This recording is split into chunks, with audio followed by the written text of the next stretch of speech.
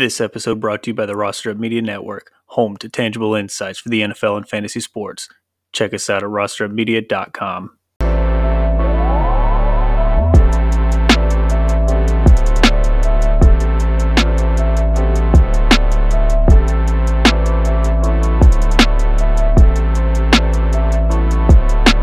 We are back.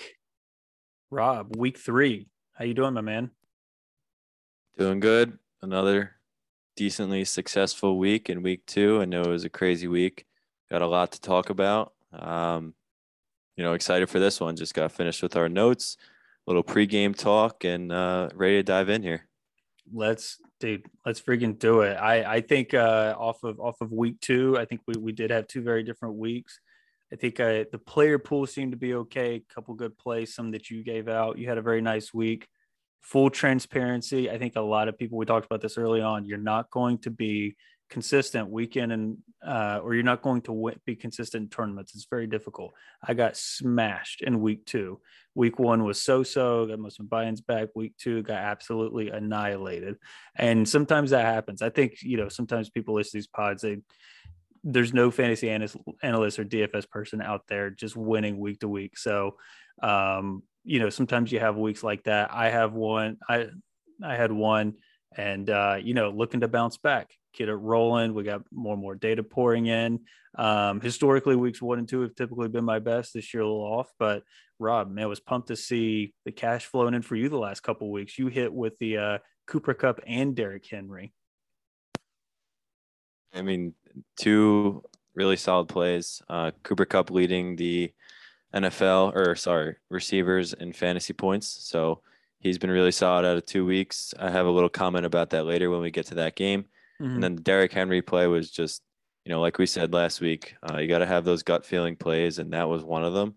And he wound up with 51 points. So that was really, really a good play there. He was 5.9% owned in the contest I was in that I won in. So I got a lot of leverage with that. And then I also played Lockett, who had 35, and he was only 6.8% owned. So definitely a lot of good plays there. I will definitely mention those guys again this week. There's some more interest in them as well. But last week, good week again. Hopefully keep it up. Like you said, it fluctuates week to week, so you never know what you're going to get. But all you can do is prepare, and that's what we're doing, and that's what we're here for. So ready to do week 3 here. Absolutely. And we're going to kick it off with Chicago, Cleveland. And one thing I'm excited to have back 2 weeks of data of snaps and pace. 2 teams, bottom 10 in pace, Chicago and Cleveland. I don't think that's too shocking. Why don't you hit it off with a quick game preview here? Maybe we'll see if there's any stacks for the listeners. I always got the stacks for you, Cody, but this game, I don't know. I'm not loving this one. I think there's just a lot of uncertainty here. The Bears starting Fields, that's an option. He's going to be cheap this week. Sitting at 5,200 with a lot of opportunity, a lot of upside. We said the last couple of weeks, we were waiting for this moment. Not as Bears fans, but if I was a Bears fan, I definitely would have wanted this to happen week 1. It's good that he's getting in there, getting his feet wet. But I mean, other than Chubb in this one, I don't know. I mean, Chubb is, game proven, 7,600. I mean, that's a fine price for him. He's going to do just fine. Now the news with Jarvis Landry out for a couple of weeks now. So, you may want to look at some of these pass catchers, but at the same time, like we talked about before the podcast, Cody, Baker just doesn't throw it a whole lot in this offense. So you don't know what you're going to get out of these receivers. So that's why, you can keep hammering Chubb, and at 7,600, that's definitely valid. So I do have a question for you. How do you feel about your boy David Montgomery this week? Oh, David, I will never play you because I hate you. I don't hate you. I'm just biased against you. Nice memory there. Whatever I say about David Montgomery, I'm wrong about. So I'm not playing him this week against a Cleveland run defense. Just not going to happen. So everyone go out there, lock in David Montgomery, and count your money. What do you feel about him? I don't know. I never know. I mean, he had a good week 1 last week. He was shaky, only had 11 points. So not going to find my lineup this week, but I always like to ask you that question. That should be a segment on this podcast, is ask Cody how David Montgomery is going to do this week. But Other than that, I mean, like I said before, pass catchers potentially. Again, I don't know if I want to trust in Rashad Higgins and Donovan Peoples-Jones, even though they're very cheap options. I mean, you could create leverage there, but at the same time, I don't see it happening here just because of the way the Browns offense works. They like to run heavy. So I'm probably going to stay away from this game pretty much entirely unless I get Chubb in there. But again, I don't see it here. Yeah, David Montgomery, that's 6.8 yards per carry against the Rams is a fluke. Moving on. That's quick. Justin Fields, definitely like him. Ran the ball 10 times last week. I'm looking to go there this week potentially, especially if we need some cap space. Could maybe stack him with A-Rob or even Cole Kmet. I think that's potential stacking option there. No Kmet, only one target last week. So it's hard to know who Justin Fields is spread the ball around to, but I'm only really looking at A-Rob or Cole Kmet. Again, Browns pass funnel, tight end funnel specifically, not looking at anything on the Cleveland side for me, just because of, some of that does come down to pace of play. Now, speaking of pace of play, some people we absolutely love when it comes to pace of play, typically, especially last year, Buffalo and Washington, two teams that were top 5 in pace. Situation neutral thus far. Buffalo's been a little slower in situation neutral. I think some of that could have been matchup dependent. 11th, Washington right there at 14th. I think as the season goes on, we'll see these teams get faster and faster. But I'm kind of, even though these are two very good defenses, I'm kind of excited for this one. What about you? I am too. I think I said it last week, and it's kind of funny. I said this is probably the cheapest we'll see at Josh Allen last week at 7,200, and he's actually cheaper this week at 7K. So there's absolutely 100% chance that he finds his way in at least one of my lineups this week.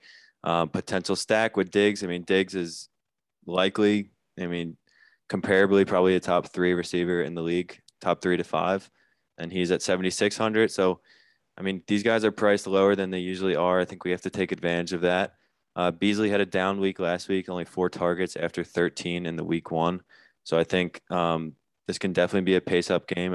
We saw Washington and New York Giants on that Thursday night game last week. It was actually an exciting game. I enjoyed watching it. Finished decently high scoring, and I think if Daniel Jones can do that to Washington, I think Josh Allen can do a whole lot more. So that's what I'll bet on this week. I think this is a big week for Josh Allen, big week for the Bills.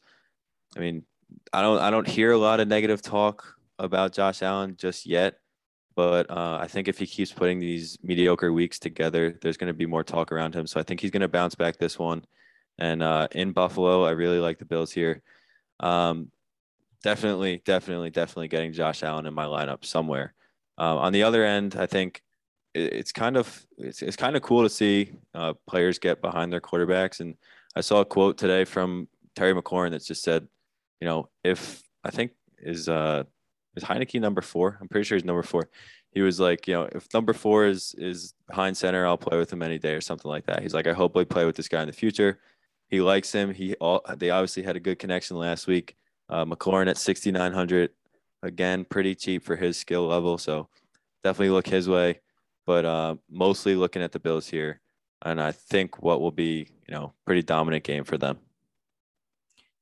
Yeah, I'm definitely going right back to the Josh Allen Stephon Diggs, that Josh Allen Stephon Diggs blow-up game is going to happen. Stephon Diggs averaging 11 targets per game through 2 weeks, and it feels like he hasn't done anything.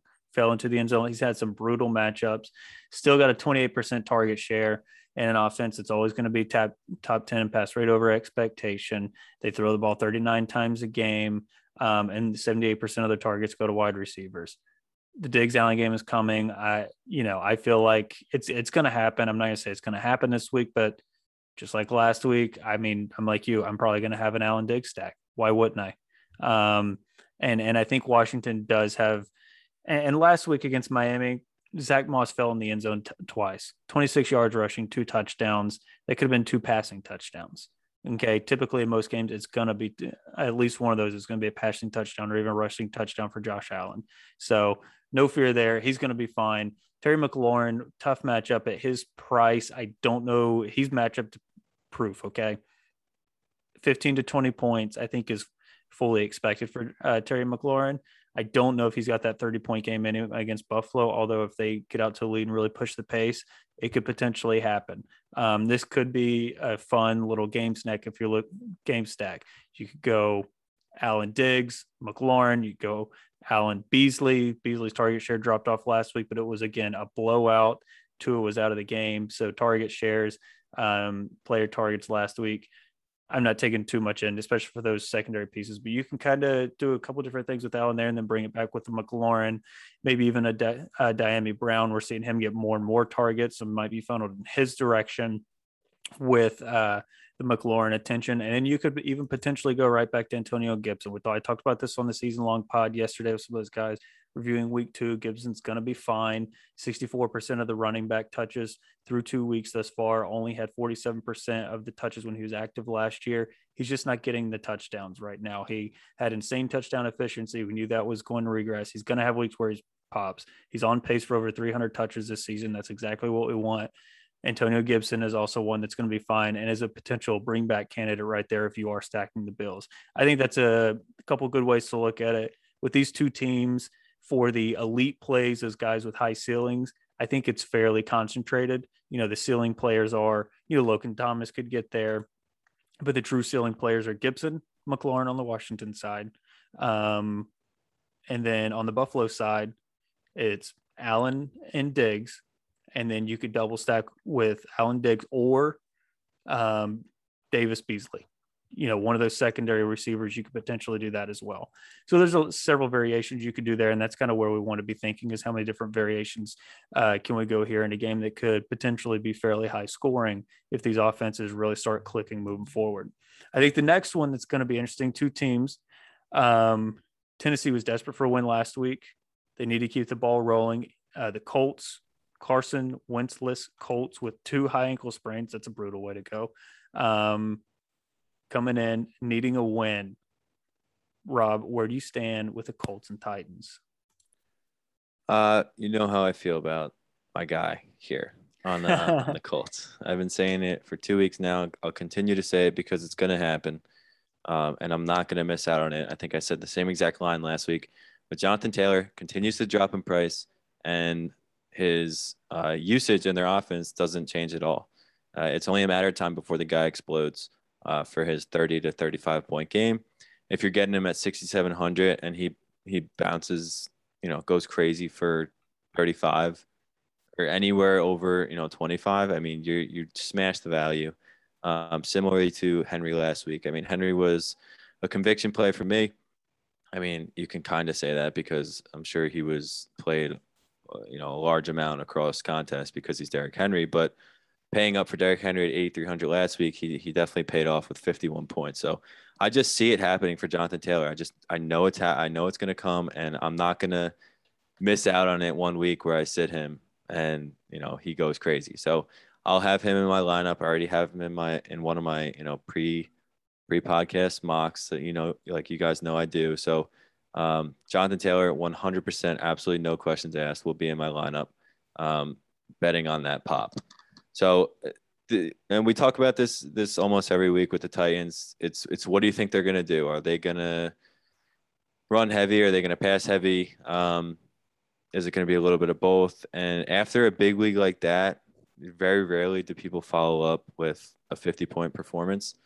Very rarely do people follow up a 50-point performance with another big time week. I think he could have a solid week, Derrick Henry, but 8,600 is a little pricey for me against a pretty decent run defense, at least to this point of the year. So I'm definitely going Jonathan Taylor. You could come back with A.J. Brown or Julio Jones. A.J. Brown is getting the targets. He's getting the work. He just has to bring in the receptions for the big plays like he always does. That'll come eventually. That's a possible stack with Ryan Tannehill, maybe Julio Jones. Julio saw a little bit more promise last week. 8 targets, 6 receptions for 128 yards. Looks like the Julio of old, but we'll see if he can keep it up against the Indianapolis defense, which isn't great on the pass game. So I could definitely see it being a more pass-heavy game. But for me, it's 100%. Jonathan Taylor is my number 1 player this week on the top of my list for GFS. His price point and the usage he gets, there's without a doubt, he is my guy this week, and I will continue to play him until he pops, and then until they respect him with the price that he deserves.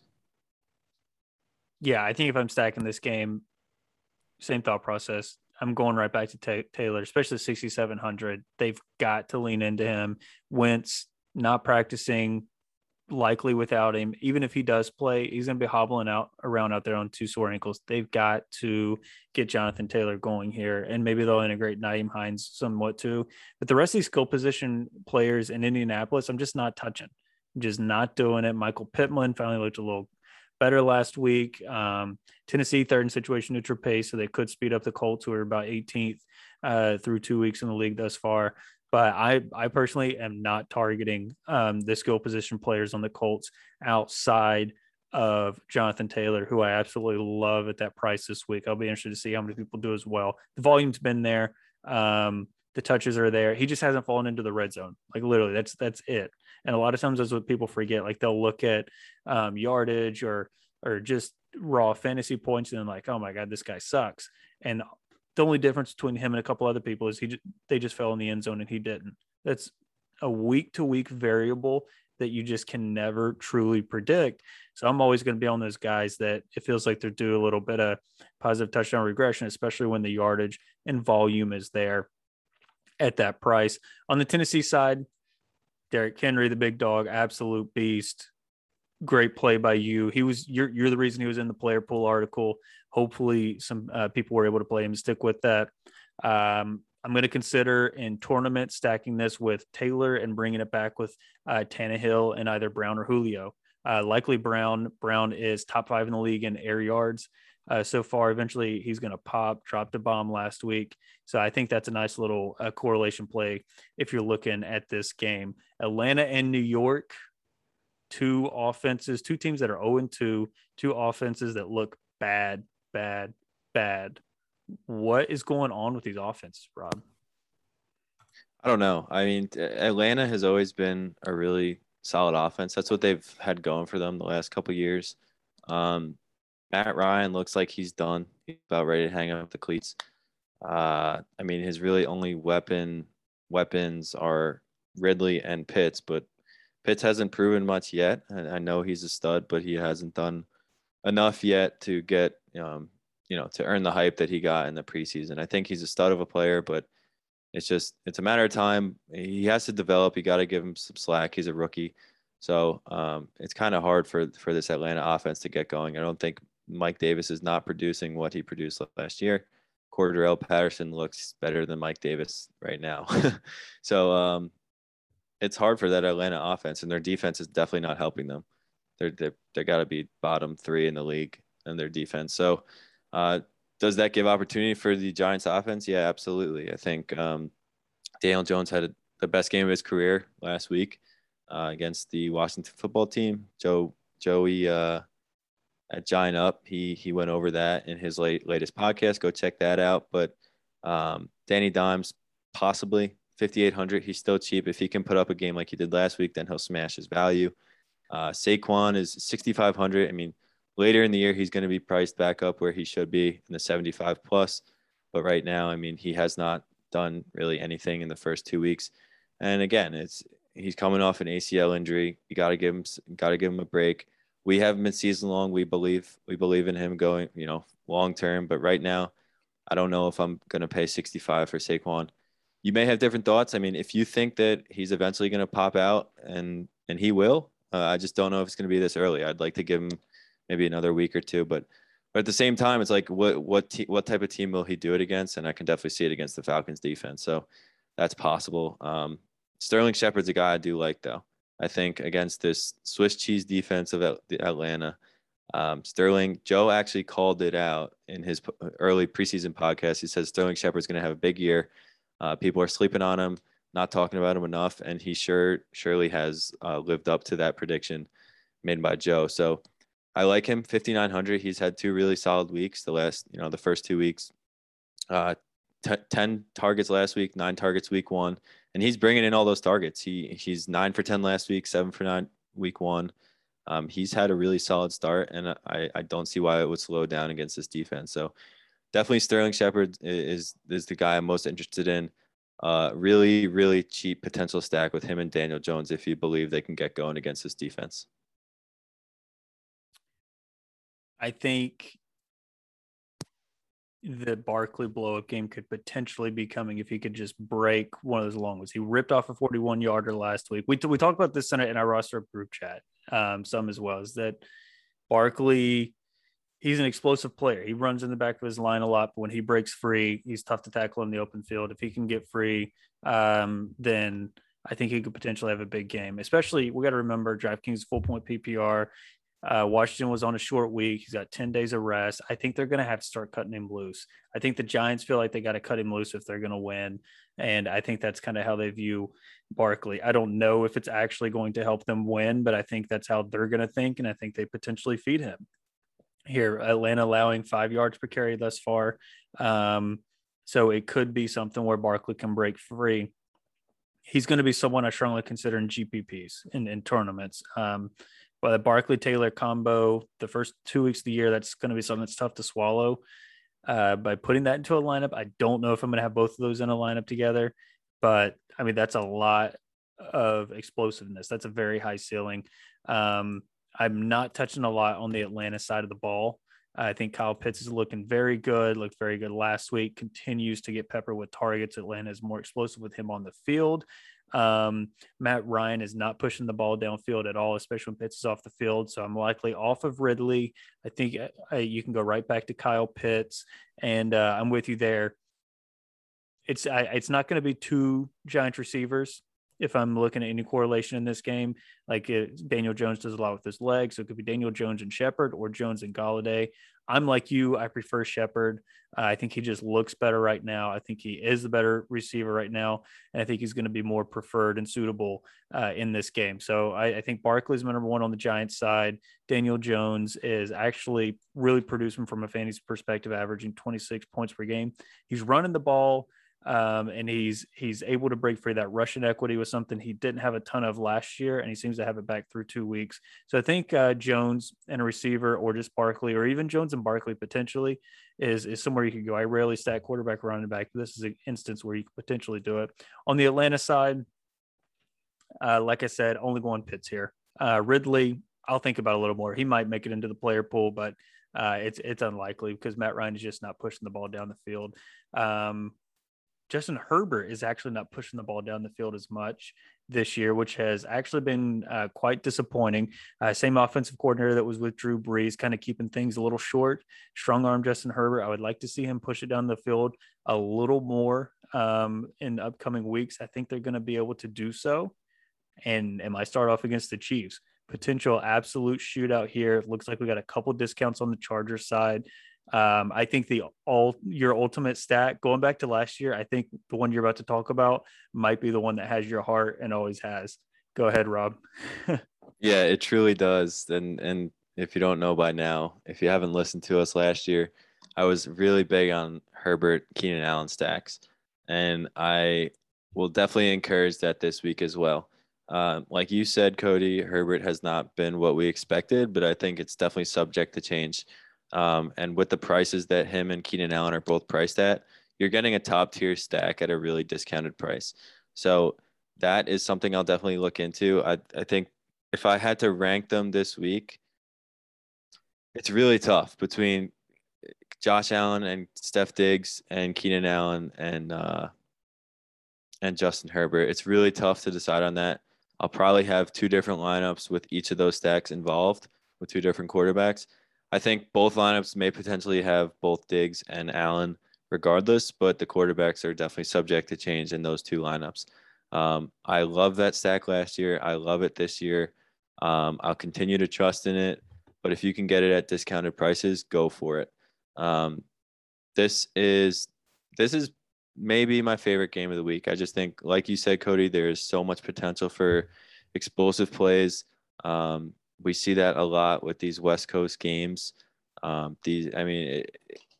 love it. This game is going to be a lot of fun. I can't wait to watch it. I think it's going to be really, like I said, explosive, fast paced, fast moving, and a lot of fantasy points to go around. So pick and choose where you like. Like I said, I'm going Keenan Allen, Justin Herbert, and I think I may break down and pay up for Kelce this week at 8,200. I don't typically pay up for tight ends, but he's not really a tight end. He's a fantasy superstar. So I definitely will consider 8,200 for Travis Kelce if I can afford it. But these other discounted guys are allowing me to potentially afford it. So I'm excited about that. I'm excited to see what kind of lineups I can build out of this one. Yeah, and Eckler bouncing back with the targets. That's something we talked about last week. Like what happened in week 1 with 0 targets, right? Against the Washington football team. Last week against Dallas, 9 catches, 9 targets for 61 yards. Still no touchdowns for Austin Eckler. He hates the end zone apparently. He's going to fall in at some point. I think he only had 2 or 3 touchdowns last year. Just a massive couple games at some point this season are incoming. I don't know when it's going to happen because they spread the ball around quite a bit. But Eckler, you can go right back there to him. You could really stack Herbert with whoever the heck you want. Mike Williams is actually edging out Keenan Allen in overall target share in that offense. I think that's something interesting to note. Both of them sitting right there at 25% a piece in target shares. But Mike Williams looking like the number 7 overall draft pick that they took him at. I honestly, for me, it comes down to who you prefer. I think you can afford to stack Herbert several different ways. And I think you should try to do it if you can. I mean, you can look at Herbert Allen, Herbert Williams. I mean, Allen, they're all right there at 6,500. Keenan Allen, 6,600. Mike Williams, 6,400. Herbert, 6,500. Eckler, a little more at 7,200. I mean, all of them being in the mid sixes, you could do a lot with that. You really can. And you can still have a decent bit of salary to build around those guys there, especially if you're paying down at tight end or in defense special team.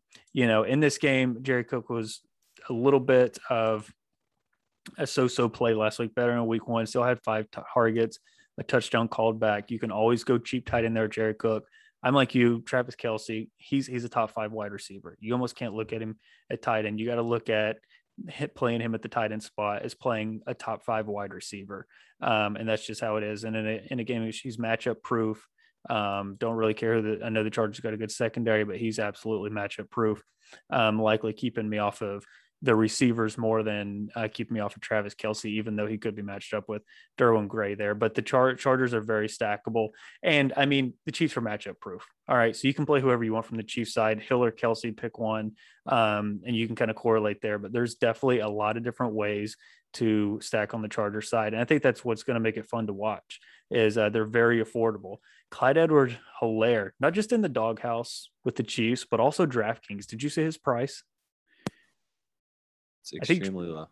It's 4,800. I mean, don't get me wrong. I'm not saying I'm going to Clyde Edwards-Helaire, but even DraftKings hates him. I mean, they saw that fumble and they were like, all right, dude, he was 66 and 6,700 the first 2 weeks respectively. And they just tanked him down to 4,800. They saw that fumble and they were like, all right, this dude's awful. I mean, they're almost tempting you to pay down there against a run funnel. We saw last week, Dallas tried to limit those passing options. I thought they would try to. I thought that game would shoot out a little more. Was definitely wrong there. Pollard ran it 13 times. Zeke ran it 16 times. So the Chargers defense is definitely one you got to run against. I don't ever think the Chiefs are going to try to run the ball 30 times in a game. Don't get me wrong there, but Edwards-Helaire being at 4,800, that makes my risky heart a little interested. I can't lie. I cannot lie. What do you think about Edwards-Helaire? I mean, I like him as a player. I just don't know yet about fantasy. He may fit in my lineup this week because I'm looking now at what I've built already throughout these first couple games we've talked about. I'm going to need a really cheap second running back with some upside, and I think that's exactly what he is, at least this week. Typically priced in the 6K range. To drop that low is almost unheard of. So definitely that would be the reason he gets in my lineup. But otherwise, I'm probably not going to build around Clyde Edwards-Helaire. Yeah, he's one where you get like a solid lineup and you're like, all right, I need a cheap piece with some upside here. Yeah, exactly. Cincinnati and Pittsburgh. Cincinnati and Pittsburgh, 2 teams with a ton of options, absolute ton of options. Cincinnati kind of breaking my heart a little bit with the amount they're running the ball. I think they're easing Burrow into it.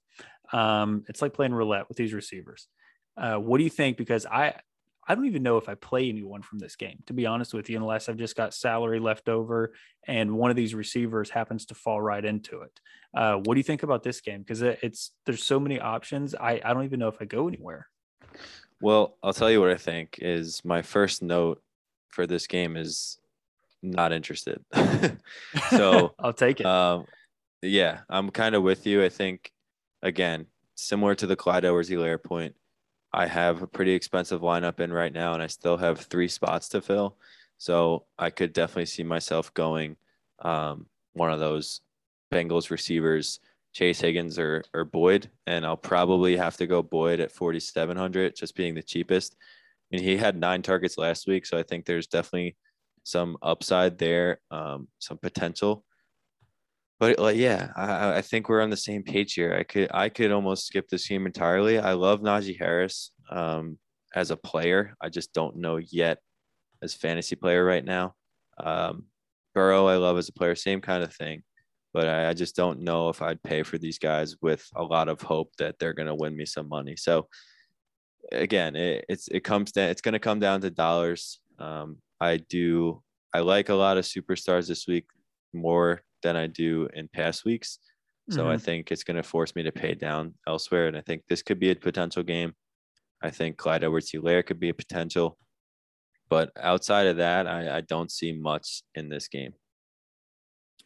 Yeah, I mean Deontay Johnson is clearly the one they want to go to. He literally goes down in every game. It's actually amazing right now. That's what makes the Steelers so hard to target. Deontay Johnson gets like 10, 12 targets a game, and he literally gets hurt in the middle of every game. And you're like, frick, my week is tanked. And then he comes back and catches like a 30-yard ball. And you're like, what is going on right now? It's overall, it's very confusing, and I never really know what to do. I feel like playing Deontay Johnson requires therapy afterwards. That's the only way to put it right now. Chase Claypool 9 targets last week and only 3 catches. I just think Big Ben's arm is toast. But Chase Claypool, if I'm picking one, I'm like you, Rob. I'm grabbing the cheapest. So on the Steelers side, I'm grabbing Claypool. We know he's got 30, 40 point upside, week winning upside if we need it. On the Bengals side, I mean, they're all so close. It's literally the same exact salary range as last week, except Chase and Higgins flip between 54 and 5,100. I mean, pick one. That's exactly how I feel. If I've got a wide receiver or flex spot open and one of these guys, Claypool, Chase, Higgins, or Boyd, I think in my order it would be I don't have an order. I honestly I don't. If I had the salary there at 5,800 for a flex play, I would just plug Claypool in and move on. If I'm happy with the rest of my lineup, same with Chase, same with Boyd at 4,700.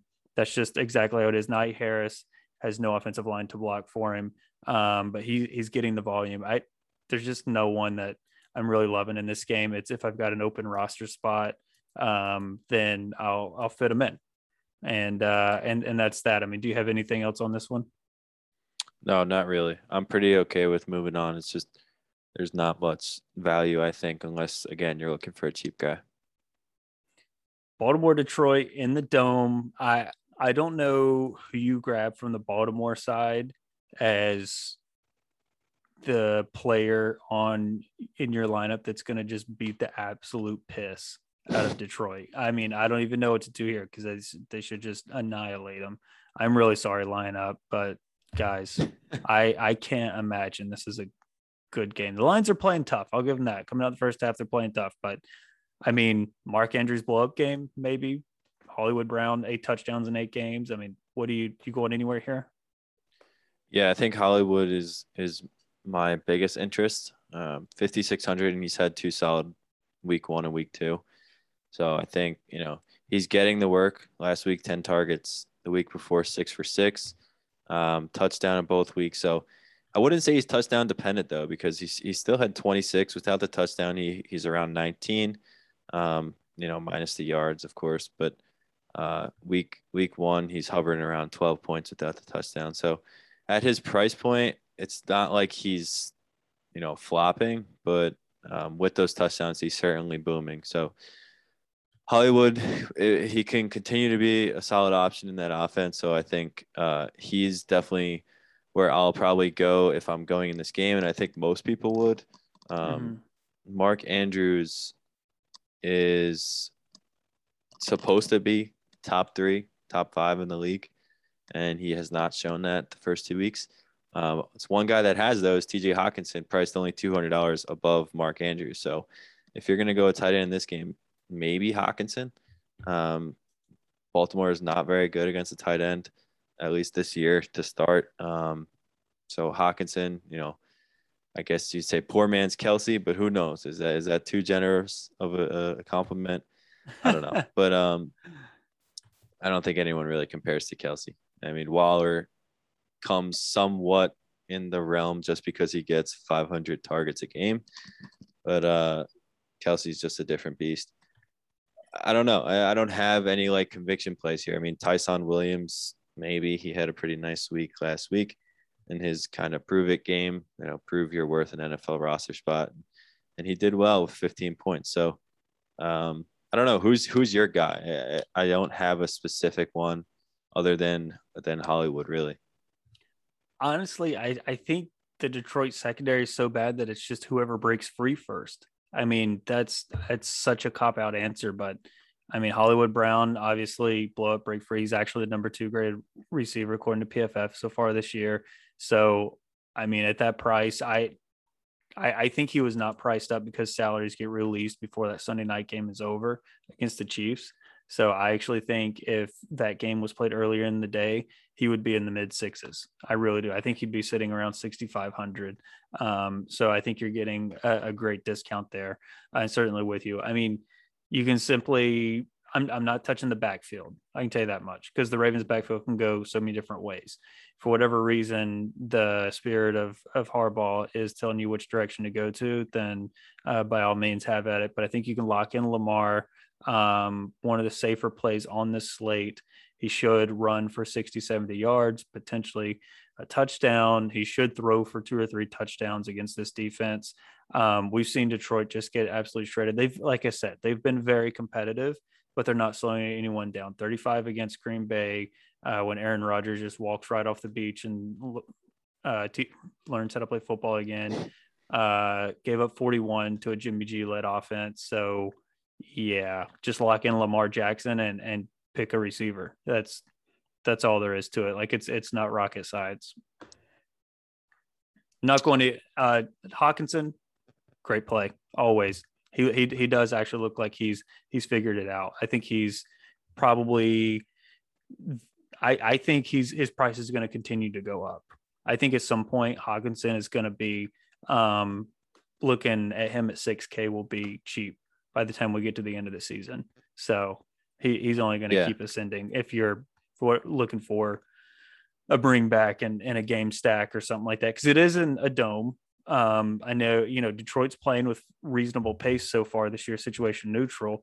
And we know Baltimore should be able to score with that explosive offense. I think there's definitely going to be some offense here, but it'll be fairly concentrated, Yeah, 100%. I think Hawkinson will for sure be a higher price tight end by, week 6, week 7, around then if he keeps it up. So it's hard for me to pick from this game.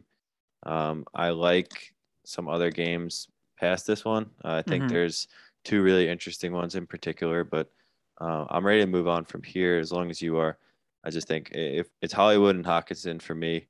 But again, I think this might be the week I pay up for Kelsey, so may not find Hawkinson. Sure. I'd say what I may not find in my lineup is a Saint or a Patriot. That's the end of my analysis. Yeah, I'm almost like right there with you. I think I went to the Jets Patriots game the other day, and it was, I mean, aside from being like the worst game I've gone to in person, it was like just so boring watching the Patriots offense, even though they, I think they scored 22 points, whatever it was. I stopped watching after the big, You're just shotgunning beers trying to get home. I couldn't even, I don't even remember the second half because I didn't watch. It was just so hard to watch. It was disgusting. But what I do remember is the Patriots offense kind of boring me. So Jets offense was frustrating me while the Patriots offense was boring me. So literally worst 2 case scenarios. I won't touch this game I really don't see anyone here that I have interest in. Kamara is always in play, but for 8,200, I'd rather down pay for my boy Jonathan Taylor for someone I think could give similar results. So I'm fully good with moving on. I don't, unless you were kidding about that, but I really don't see much here. No, I was not kidding at all. I actually think the hangover from the Jets Patriots game just derailed this show. I mean, I don't even know. Are you okay? Are you okay? Do we need to pause for the rest of for No, the show? I'm not okay, but it's okay. I'm a Jets fan. I'm used to it. Let's move on. That was some good analysis, folks. We hope you enjoyed that. Arizona, Yeah. Jacksonville. Watch, someone's gonna go crazy from that game too. Oh my gosh, I know, right? Just watch Kamara, like just have one of those blow up games. I swear. old Bill better shut him down. Cardinals, Jaguars. I think this could actually be a fun one to watch. We'll see what Trevor Lawrence can do against that secondary because I don't think, again, that front seven for the Cardinals, I don't think you're going to be able to run the ball a ton. I don't think the Jaguars are going to be ahead to be able to run the ball a lot. So I think there's some stacking options here. Lawrence is super cheap if you want to go that route. Everyone's going to be on Justin Fields, I think. So in tournaments, I think you can look over to Trevor Lawrence, $300 more after a terrible outing. I think you can pop him into your lineup. I think that's a tournament play. Again, this isn't a cash game. This is a tournament play, but I think you could pop him in. And the sacking options are fairly cheap. You know, Jones Jr. and Chark are getting the air yards. Visca is more the PPR alternative there, priced all the way down to 4,400. He's still getting that 20% plus target share. His ADOT's just incredibly low. He's like running routes at the line of scrimmage. So you're more looking for some PPR accumulation there. But I do think there's some paths to upside here for the Jaguars offense this week. I absolutely do. And then the Cardinals are going to cardinal. I mean, there's apart from Rondale Moore leading the team in targets, even though he's like fourth or fifth in routes run, they're clearly going to keep incorporating him. So D-Hop, Murray in play every single week, including against this Jags team that is just not any good. And you can, I think Kirk and Rondale Moore, I think they're going to be interchangeable week in and week out. Kirk was week one, Moore was last week. So whichever one is getting that explosive play, and D-Hop will just always kind of get his. I think it's fairly straightforward in that perspective this week. And this game is very stackable. I think you could put 3-4 pieces from this game into your lineup and look at it and go, yeah, I've got a lot of upside baked in here. That's how I see it. What about you? Really agree. I actually, before we did this, or when I was looking at the games earlier today, I didn't love this game. I figured the Cardinals would run through the Jags, but even if that happens, I think it's going to force the Jags to pass it a lot. And like you said, against a weaker secondary in Arizona, I think there is definitely potential for cheap stacks, which I love. I mean, 5,500 for a starting quarterback that could have a lot of upside is certainly something I'm interested in. I would say, what do you think? Like, it's hard for me to pick between and there's so many teams that you have to pick like two guys that are in the same price range that have the same kind of upside, like a Christian Kirk and a Rondale Moore. I know Christian Kirk week one, it was his week. Last week was Rondale Moore's week. Do you have like a specific conviction one way or the other? I mean, Christian Kirk wasn't terrible last week, just under 10 points, but Moore definitely popped 7 of 8 for 27 points. I don't know. It's hard for me to pick. I think Rondale's had a really nice start out of the rookies. So what do you think there? I mean, it's hard for me to pick between those two. The way I look at it is this right here. Both Rondale Moore gets touches manufactured for him. Christian Kirk does not. Christian Kirk runs a certain set of routes, and he's an option on most plays. Christian Kirk is good for 4 to 6 targets a game. He was last year. Every once in a while, he may have a game where that ticks up a notch. Week 1, 5 targets. Week 2, 4 targets. 4 targets because Rondale Moore blew up, but I think he would have ended right at 5 or 6 without that big play. Rondale Moore is getting targeted at his targets per route run is the highest on the team. It just simply is. They're manufacturing touches for him. So when I'm looking at on a week-to-week basis, no, you can't predict which one is going to get the 80-yard bomb. It's just a lot of times it's broken coverage. Christian Kirk makes some crazy catches on these deep balls every once in a while. But the one that I think is most probable to have that upside week that continues, that I think is going to have a more stable shot at 6 to 8 or 9 targets a week is Rondale Moore. I think eventually Rondale Moore is going to cost more than Christian Kirk. Kirk is probably going to have a couple down games to where then his pricing fluctuates down below 5K as it does, and then he's going to blow up and it'll inflate to the mid fives again. That's the world of Christian Kirk, and I think his role has not changed from where it is last year. Rondale Moore, his role is only going to grow, and I think eventually if they get smart, they'll phase out AJ Green, who got 12 targets for 5 and had 5 catches. It's that's got to change. So for me, it's Rondale Moore because I feel like I understand the role that Christian Kirk plays, and he's going to have his weeks.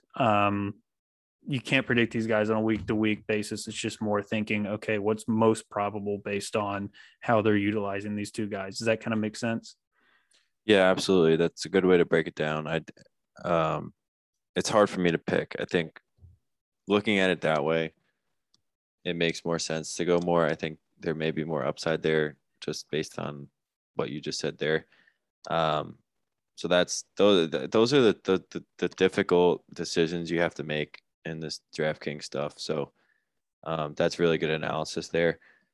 On the Jags too, though, I think Marvin Jones is a guy that neither of us really liked to start the season, and I don't know if I necessarily like him a whole lot now, but for 4,900 for the production he's been giving, it's certainly a good value play in a game like this where you could get, a stack for just over 10K with Lawrence and Marvin Jones, which is really, really would give you a lot of wiggle room to play up elsewhere. So that's a nice opportunity there. But other than that, tight ends don't see it. Defense don't want to touch the Jags. I think they could potentially get torched. I mean, I hope not. I hope this is, a better offensive game for them. But I don't know. Kyler Murray's been absolutely torching it. I mean, if the season ended today, he'd probably be the MVP, right? I mean, he's killing it. So he's looking like Josh Allen last year. So, I don't know. We'll see. This didn't have much interest for me before we started, but now I'm starting to build interest. Yeah, I think there's actually a lot of plays here. You could, you know what, Chase Edmonds is a safe play if you're looking for someone. If you're looking at cash, you would plug someone in that range. He's very safe. I think he's going to fall into the end zone at one point and have a 20-point game. So I don't think that's a terrible thought. But I mean, yeah, I think there's a lot of ways you could go because it's just going to be forced to be a fast game. I think Kyler Murray is just going to keep on rolling. I do actually have the target share numbers here for Jacksonville, 24% for Marvin Jones, Chark and Shenault, both at 19.5%. Shenault is the one that's been most stable on a week-to-week basis, 18% week 1, 21% week 2. The Arizona guys, Rondale Moore, like I said, leads the team in target share, 19.7% target share. D-Hop is second on the team, tied with AJ Green second at 18.2%. And then Christian Kirk and Chase Edmonds down there at 13% apiece for target share. So when it comes down to that, again, just kind of off that Rondale Moore point, they're going to continue to feed him. And it's actually kind of crazy to see him with a higher target share than Hopkins. It's probably the attention Hopkins gets, but that's something to make note of moving forward. That'll probably even out. Jets, Broncos, Teddy Bridgewater looking very good. I'm not looking at a lot from this game. I don't think I actually play anyone from this game just because of the way I think these offenses kind of on the Denver side kind of spread it out. I'm not crossing the Denver defense, even though I like Corey Davis and Elijah Moore from a macro perspective. But this is a game I really don't end up touching too much. I mean, are you interested in anyone here? After going to the Jets game? No. Boom.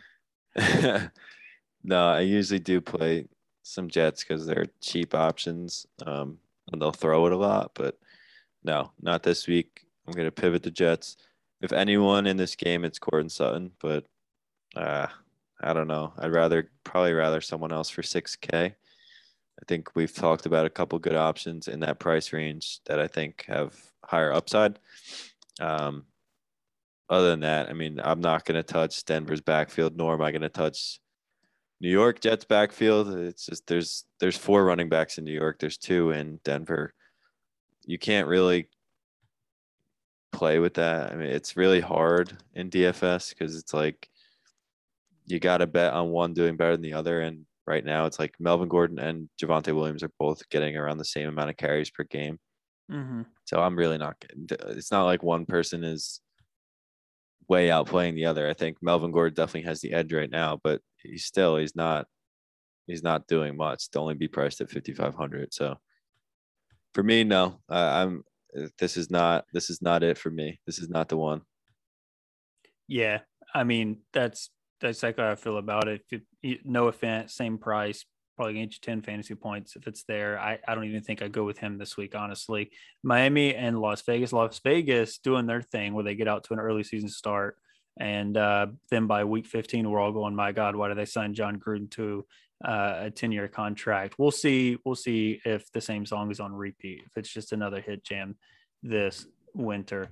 Um, I'm not looking at a ton from this game. We know Darren Waller is playable and matchup proof, so I think you can certainly go there if you're looking for someone between Hawk and Kelsey. I think he's certainly playable. The Raiders, I think the most interesting stat with them is the fact that they're number 2 in pass rate over expectation through week 2.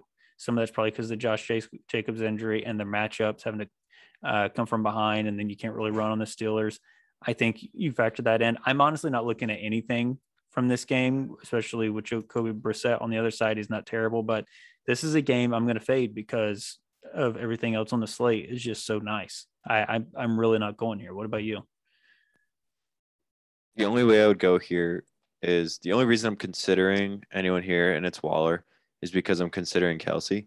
So it's like Waller's matchup is really nice, but so is Kelsey's. But Waller's, 800 cheaper than Kelsey. So, like right now, I have 8 out of 9 spots filled, and that's with Kelsey, and I have 5,300 left over. So if I drop Kelsey, I get Waller. I can upgrade my RB2 and then get like a decent flex for like 55 to 6. So doing that, it's going to come down to a situation like that where I'll throw in Waller, but otherwise, the other guys in this game, like Ruggs had a nice week last week, but I can't trust him. I never can. You never know what you're going to get out of him. So really, not much here. I think I do like Renfro though. I continue to like him. I think he gets a lot of work. Derek Carr throws a whole ton, like it's ridiculous how much he throws, and it looks like he really falls in love with 1 to 2 guys a game. And the first 2 weeks, it's been well, at least week 1 was for sure Waller and Hunter Renfro, and last week Renfro still had 7 targets. So he's getting quality targets and he's bringing in those targets as well, 5 for 7, 6 for 9. So in a PPR driven contest, I think he's definitely someone to consider at his price point. Moving on to Tampa Bay and the LA Rams, bro. Just stack the freaking crap out of this game. Oh my gosh. Tampa Bay, number 4 in situation neutral pace. The Rams, number 12. Both of them top 5 in pass rate over expectation. Oh my gosh. We saved the best for last. What do you think? I mean, just stack the heck out of it. Yeah, absolutely. I think it's funny that Tom Brady is probably the only person ever, and maybe it's because of the matchup, but really, like, it's Tom Brady and this offense. I don't care who they're playing. I'll play these guys. I don't care what defense it is. He's probably the only guy that's ever had 30 plus in week 1 and 2 and is still priced below 7K. That's definitely something to consider. I think Stafford also definitely a really nice option. I mean, he's been fantastic, and Stafford Kupp Woods stack is something that I will continue to consider all year. And Kupp has just been an absolute monster. And I said this to you, Cody, before we started here today, but I think this is like potentially I don't want to say it's like a Robert Woods week, but it definitely could be. I think a lot of people are going to go Kupp, and I think a pivot off Kupp, a good pivot off Kupp is Woods for 1100 less in a really similar situation. So I think it's definitely for me, it's Woods with a little bit more interest. I think, like I said before, if I downgrade Kelce to Waller, I can get Woods in this lineup build I have right now, and then upgrade that RB2. So that's someone I'd have to do it with. Someone I think has a lot of upside in a game that's going to be really fast paced and a lot of fantasy points to go around. So I think it's definitely a Robert Woods week for me potentially. But on Tampa Bay, I mean, again, it's a flip of a coin between Evans and Godwin. My 3K play of the week, though, here it comes. Ready? AB is out. My 3K play of the week is Scotty Miller. Whoa, Scotty Miller week. All right. This is I'm actually shocked that he's 3,100 and not 3K. He doesn't have one target all year. Week 1 and 2, he has 0 stats across the board, not one target, 1 reception, and he's 3,100. It's like kind of weird. But it's going to be so frustrating is when you build an absolute perfect lineup and you need one 3K player and he's 3,100. That's going to be a nightmare. Yeah, it's a little fraudulent of me saying 3K play of the week, but 3,100, like, come on, Scotty Miller. We've seen him get over the top, for a big touchdown here and there. If he gets 10 points, I'll be thrilled. I think that's a significant leverage play. I think AB has proven, or Tom Brady and AB's connection has been really big this year. And then the end of last year leading up into this year, and it's continued. I think AB out gives Scotty Miller a little bit of an opportunity. I don't think he's going to be owned really at all. I don't think people are going to go toward him. So I think might be a little interesting leverage play for me there. I don't know how you feel about that. I know we love finding these little diamond in the roughs, or these little, needle in a haystack. So that's my guy this week for the 3K play of the week. Yeah, I think that's a nice little pivot play, little leverage play in a game that we expect to shoot out. Go back and listen to the first 15 minutes of week 1. And a lot of times you don't have to fade these games that are going to have shootouts because someone's going to score, but you also have 2 very good defensive coordinators, well-coached teams, but they might take away the opposing number 1 options. They made Gronk's hot. Maybe they focus on him in the red zone and someone else is sneaking out into the flat. Someone's going to score. It might be one of the other tight ends. It might be Mike Evans' week. It kind of feels like it is one of those weeks where one of these wide receivers come off the bench. I think you could also consider Tyler Johnson. He's someone they drafted. They liked that. Came out of Minnesota last year, well-graded receiver coming out of college. He's also somebody you consider there at 3K. I like the Scotty Miller call because we know there's 4 games a year where he just blows the top off. He did it last year with Brady. I'm 100% with you. I think one of these little peripheral plays is going to blow the top off the defense, and everyone's going to be sitting there going, "Oh my gosh, what a letdown!"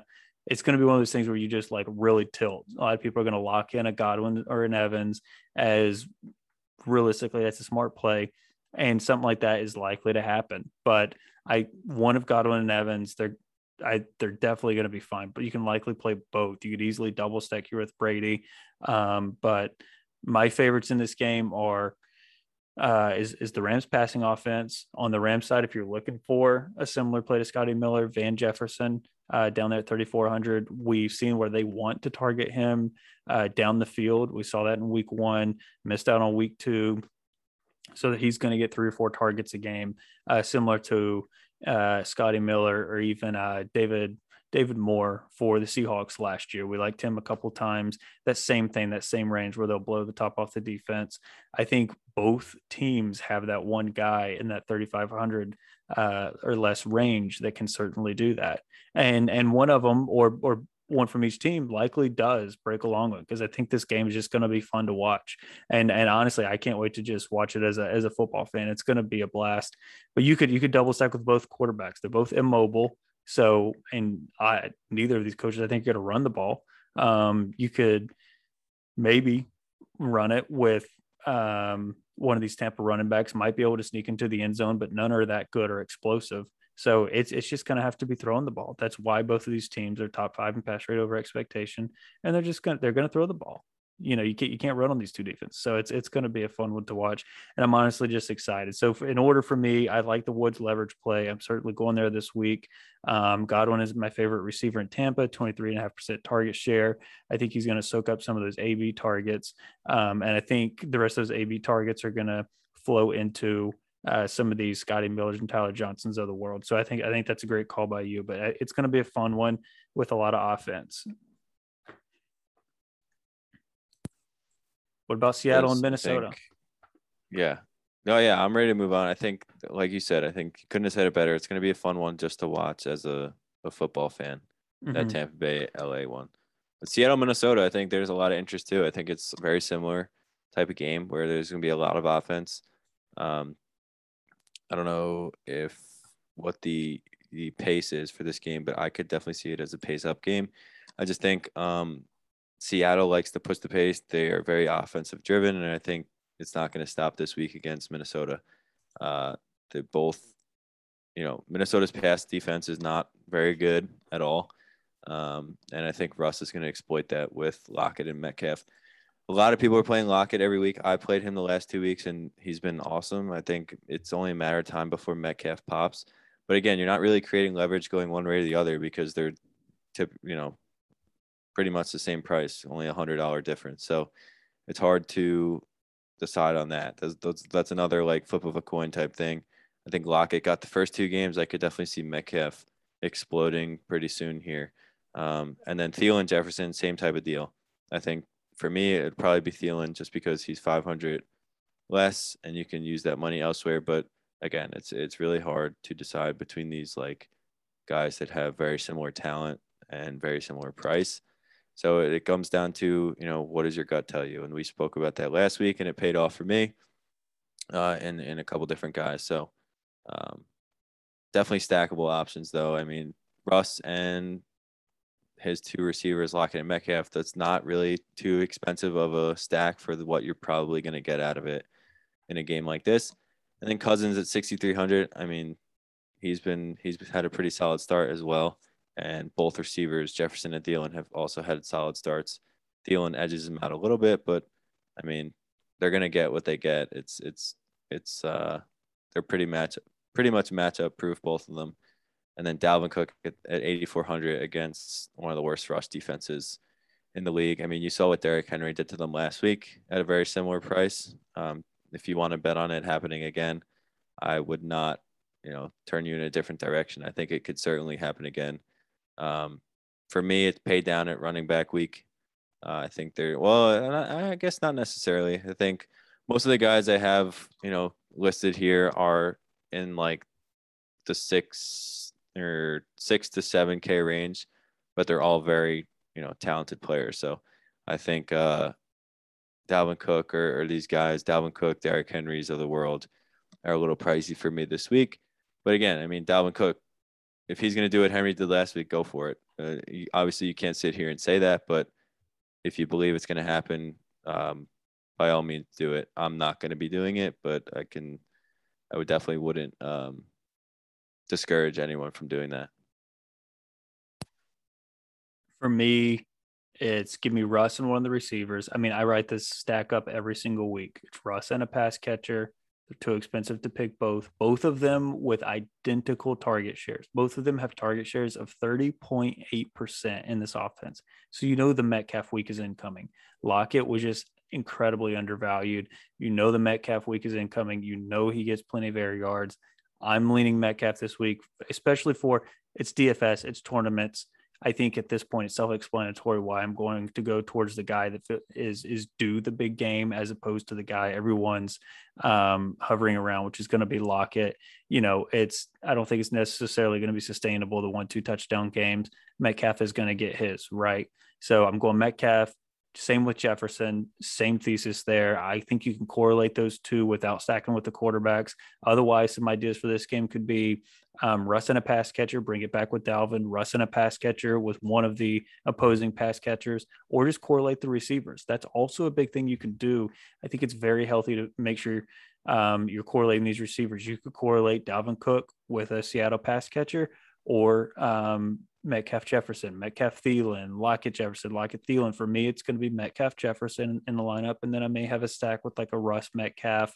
I might do one Metcalf Lockett, or Russ Lockett, but I'm most likely going Russ Metcalf, bringing it back with Dalvin or Jefferson. That's exactly where my head is with this game. I want to make sure I'm focusing on correlation, getting as few things wrong in my lineup as possible. And so I'm maximizing my upside with some of these stacks from some of these shootout games. That's what you got to keep in mind. There's a ton of good games on this slate. There's a ton of good offenses you can correlate and build your lineup around. And I think it's going to be a ton of fun this weekend. I mean, Rob, what are your final thoughts on this absolute monster of a slate coming up this weekend? It really felt like a tough slate to pick from before we started. But again, that's kind of why we do this. We break it down game by game, and it makes it a lot more reasonable to figure out what you're going to do. Obviously, it's only Wednesday night. We still got a lot of time before these games actually happen. So things are subject to change. But I kind of like where our analysis is right now. Definitely, like I said, it's going to change. But I think we point out a lot of leverage, a lot of opportunity there. A couple of guys that are typically priced higher but are cheaper this week. That's been kind of the theme of the year so far. And we're going to continue to roll with it. I'm going to continue to roll with it. In my lineups, you got to get some stacks in there. That's a big thing here that we love to talk about. But final thought, give me some Scotty Miller. I think 3,100 guy is going to fall in the end zone. That's my prediction. I love to hear it. That's a great way to end the show. I love it. You know where you can find us both. Find him at Rob McW24 on Twitter. Find me at Cody Engel. And of course, find us at Roster Up Media on all social channels.